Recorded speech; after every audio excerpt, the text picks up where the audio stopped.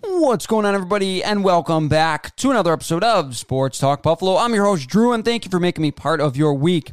In this upcoming episode, we are going to talk about the proposal for the new Buffalo Bills Stadium and my thoughts on the proposal. We are also going to talk about the sheer dominance of the UB Bulls football team in their season opener. All that in this episode, so stick around and let's have some fun. What's up, everybody, and welcome back to another edition of Sports Talk Buffalo. Now, there is no secret that the NFL has been putting pressure on the Buffalo Bills organization to build a new stadium since the Pegulas bought the Buffalo Bills less than 10 years ago. Now, with the Bills' lease set to expire in July of 2023, the Pegulas believe there is no better time than right now to build that stadium. Now, of course, there has been a lot of talk in Buffalo over the years. Where should the Bills put it? Where should it be an open-air stadium? How big should it be? Should it have a retractable roof? Should it be a complete dome? Well, here is what the Pegulas are proposing. The proposal in the reports said it is a 60,000-seat open-air stadium with 60 suites at an eye-popping $1.4 billion price tag. Now, and it is set to be finished in 2027 per the proposal. Now, it is also reported that the Pegula Sports Entertainment, or PSE, has initially envisioned a larger stadium worth $1.6 billion until the plan was eventually scaled back. Now, with this proposal, the Bills and the government are going to have to be in talks, and discussions between PSE and government officials are due to start in late May. According to reports, the Buffalo Bills organization wants the New York State government to front about 50% of the total cost of the $1.4 billion. And yes, it is a ton of money when you think about 50% of $1.4 billion. However, to put it in a little bit of perspective for you, that is roughly about the amount that the New York State government gave to Solar City in order to build the gigawatt factory in South Buffalo, about $750 million. Now, talks have slowed down since Governor Cuomo has resigned. However, Lieutenant Governor, who is now Governor in Kathy Hochul, has also stated that she wants the Buffalo Bills to be in Western New York for a very long time, and that bodes well for Western New Yorkers and the Bills organization, as Kathy Hochul is a native Western New Yorker and a Buffalo Bills fan. Again, my initial reaction to this is, I'm kind of disappointed at the size of the stadium. I thought that the stadium should be anywhere in the neighborhood of a 65 to 68,000 seat stadium. It would be smaller. I knew that the stadium would most likely be smaller, as over the years, Highmark Stadium has gone from above 80,000 in seating capacity down to just under 72,000. The seating capacity, again, 60,000, I was very, very disappointed in, as it is almost a full 12,000 seats smaller than the stadium that they are playing in currently. And the 71,608 seat stadium at Highmark for the Buffalo Bills that they're playing in right now ranks them 10th in seating capacity. And if the proposal was accepted and they started building this new 60,000 seat stadium, the Buffalo Bills stadium would go from ranking 10th in terms of seating capacity all the way down to dead last in the NFL, being a full 1,500 seats smaller than the next smallest field in Soldier Field in Chicago. And also a big thing that you see in this is the suites at Highmark Stadium. There's 121 suites at Highmark Stadium, and that number will be cut completely in half down to about 60 suites in this new proposal. My thoughts are, again, I don't think, obviously, that this is going to be the final product. Of course, I think there has to be a lot of back and forth, and I think that the final figure will be in that neighborhood of about $1.4 to $1.5 billion. I do believe that the Buffalo Bills are going to probably get about half of what they need in order to cover that cost. And I think that they will probably seat in the neighborhood of about 65 to 68,000, right around the target number that I wanted the Bills stadium to have. Now, people might say for $1.4 billion, PSE should get a lot more for their money. However, there has been a lot of inflation in the United States, especially this past year. And in 2021, $1.4 billion is just simply not going to get you as much as it did even in 2017 when the $1.5 billion 71,000-seat Mercedes-Benz Stadium opened down in Atlanta.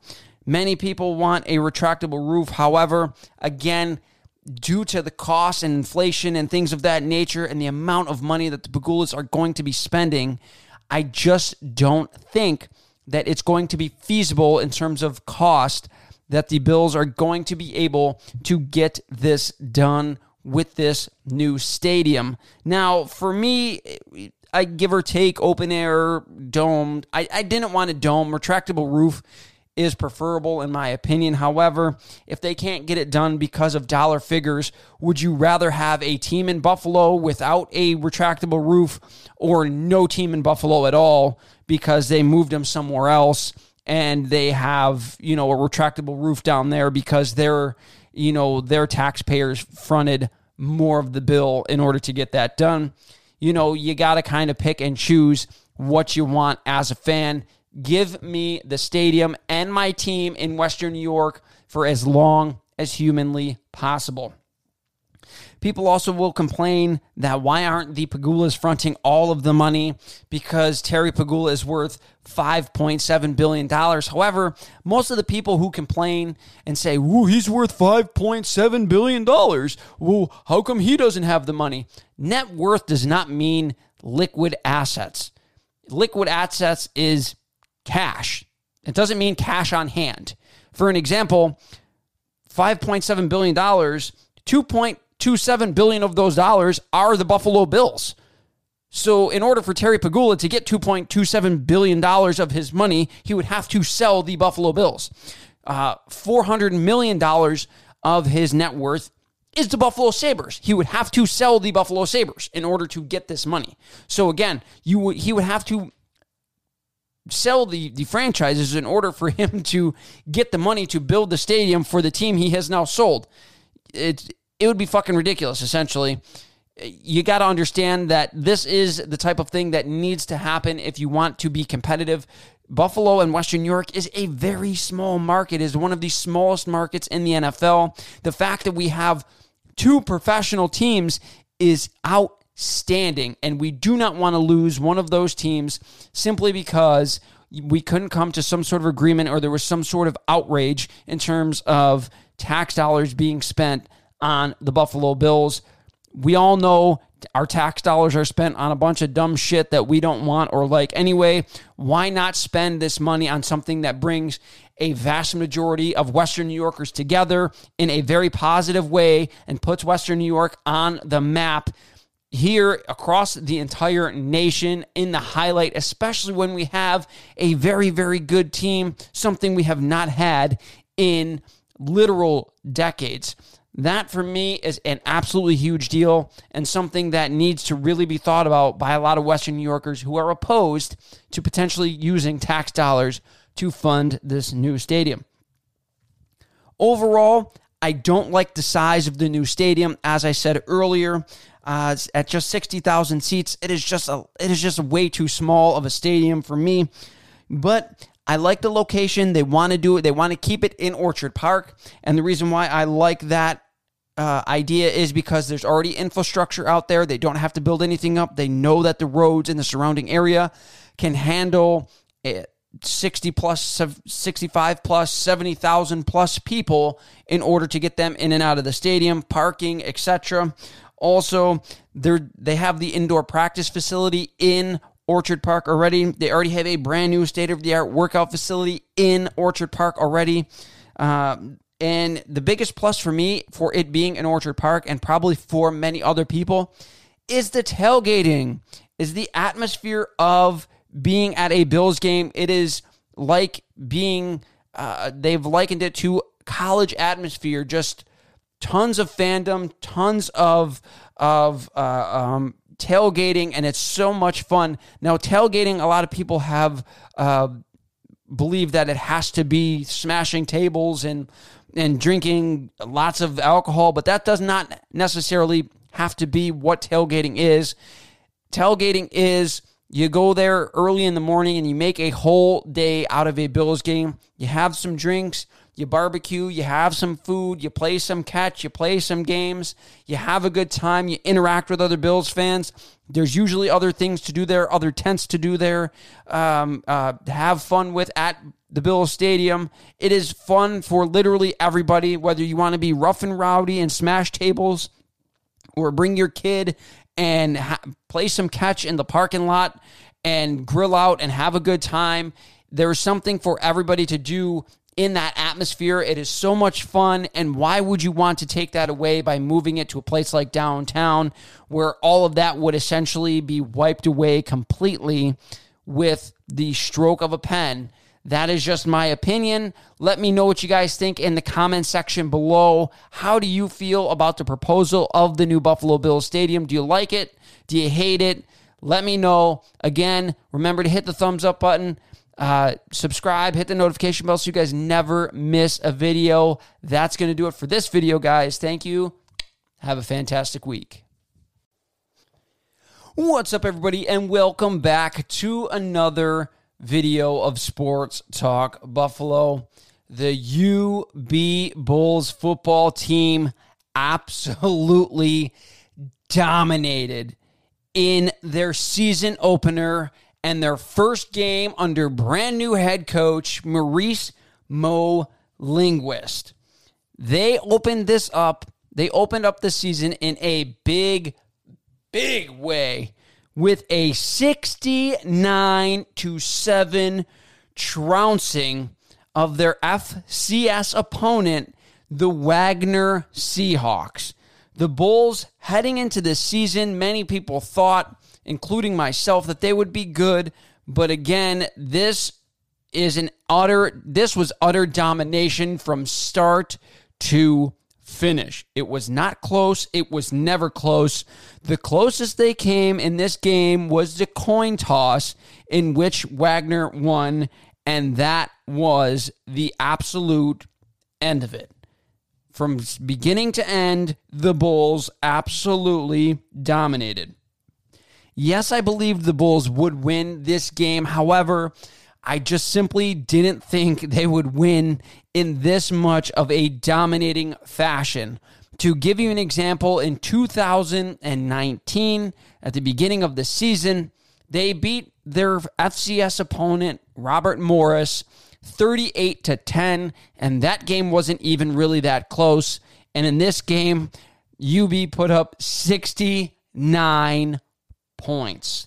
That is utterly insane. Yes, again, I know it's against a lesser opponent, but to put up 69 points against other guys who, yes, again, they are a lesser opponent, but they are still Division I, and they just absolutely blew the doors off of the Wagner Seahawks. Now, what impressed me in this game, or who stood out to me personally? The first person that stood out to me, and I have given this person a lot of criticism in this offseason, when they said that he would be the starter, and when a lot of people said that he is more than a game manager. At least in the first game, I know he didn't have a lot of passing attempts, but he showed me that he can be more than a game manager, and that is Kyle Vantrease. He looked every bit a starting college quarterback. He looked poised outside of the one bad throw that he had when he was rolling to his left. He threw an interception that was, thank goodness, called back early in the game. He looked in command, and again, like I stated, he looked like he is more than a game manager. He went 15 of 19 for 231 yards and 1 touchdown, and he didn't throw the ball more simply because it wasn't needed in this game. They were so dominant in all facets of this game that for him, he really only played the first half of the game, and then it was the second and third string QBs for UB that took over and carried them the rest of the way. Again, Kyle Vantrease, he looked fantastic. He's going to have a big test next week against Nebraska. The second thing that impressed me in this game was the Bulls' run game domination. Again, we thought that they would be good, but I don't think we thought they would be 312 yards good, especially because they lost their starting star running back, who is now in the NFL, and Jaret Patterson for the Washington football team.